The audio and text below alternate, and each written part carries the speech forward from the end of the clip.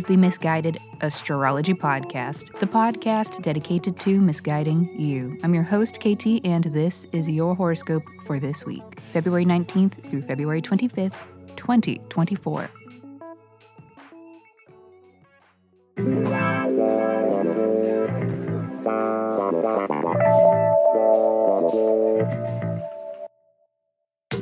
Welcome back to the podcast where I don't know you, but it might seem like I do because I am sharing musings that are based upon the sun and the moon and the planets and shit.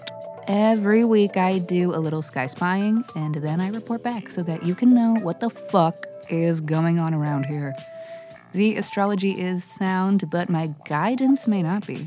And that is totally up to you, okay? Quick housekeeping. Special thanks to Mahogany and Kimberly. Thank you! Thank you for rating and reviewing. And reminder, for those of you, other listeners who haven't rated or reviewed yet, you should, and if you do, I will send you a 24-page in-depth birth chart report. So please review Misguided Astrology wherever you stream your pods, or tag us in a shout out on social media and then reach out and tell me so that I know where to send your report. Just email your birth date, time, and location. Those are the deets to misguidedastrology@gmail.com. And yeah, excited for another week in astrology with y'all. Thank you for coming back and listening. Let's just get into it. Let me hurry up and shut up so that I can keep talking because this is your weekly horoscope. Wednesday.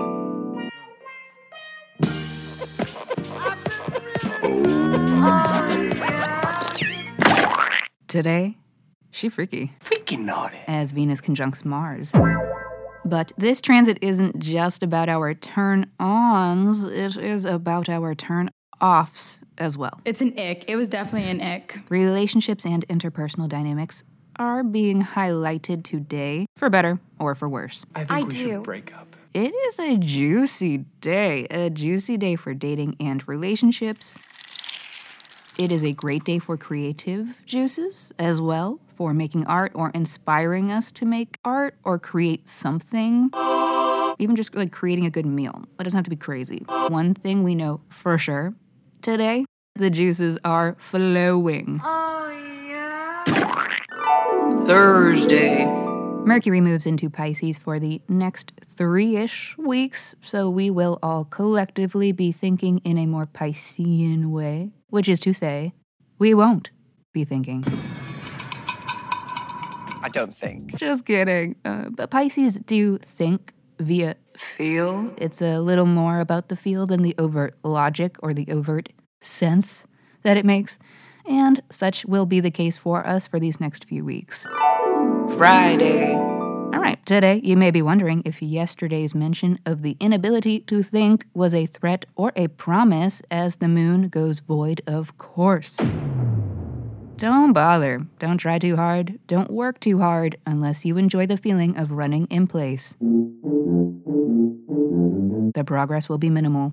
The effort would be tremendous, and it would all be exhausting. The moon will be void for most of the day, which means this isn't a good day to get things done. It's not a good day for thinking, or feeling, or doing, or being. Today, we are but lumps of human meat. If you are lucky enough to be able to lay low today, that may be the best way to go about it. But even laying low may feel insane and like the wrong move as we approach tomorrow's Saturday Virgo full moon. Yes, it is that time. Once again, the full moon. We are all revved up. Full moons mean full energy, full chaos, and regular listeners know full moons mark a culminating moment in our lives. Sometimes it is a celebration or an ending, and whatever the activity is around this time, it is momentous feeling.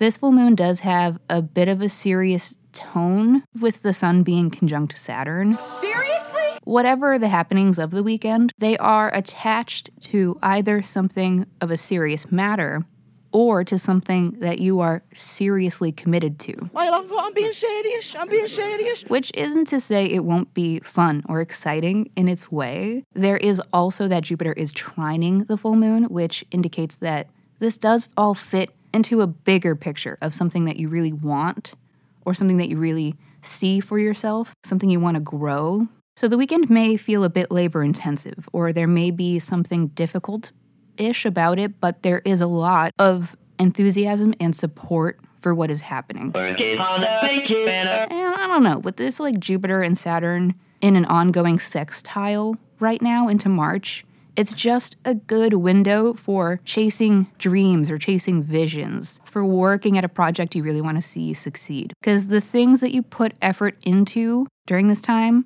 you will be able to see the results of, which inspires you to keep working. So then you do, and then it pays off. And it's just this ongoing cycle of being locked into a positive behavioral pattern, and we love to see it.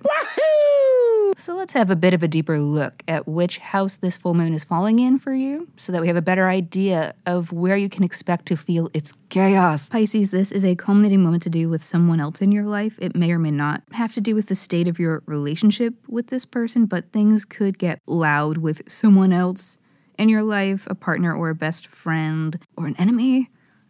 With this full moon, it might be loud for someone else in your life and thus is loud for you, or you and someone else have a lot going on together. It's something you were going through together. For some, it could be a serious relationship moment.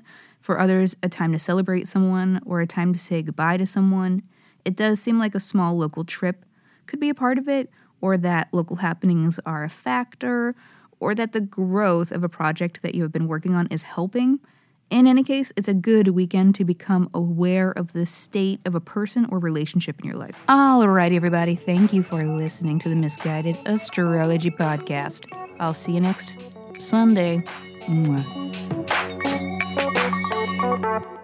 Ooh, that wind is loud. The wind, the dishes. Does it ever end? Who the fuck are you?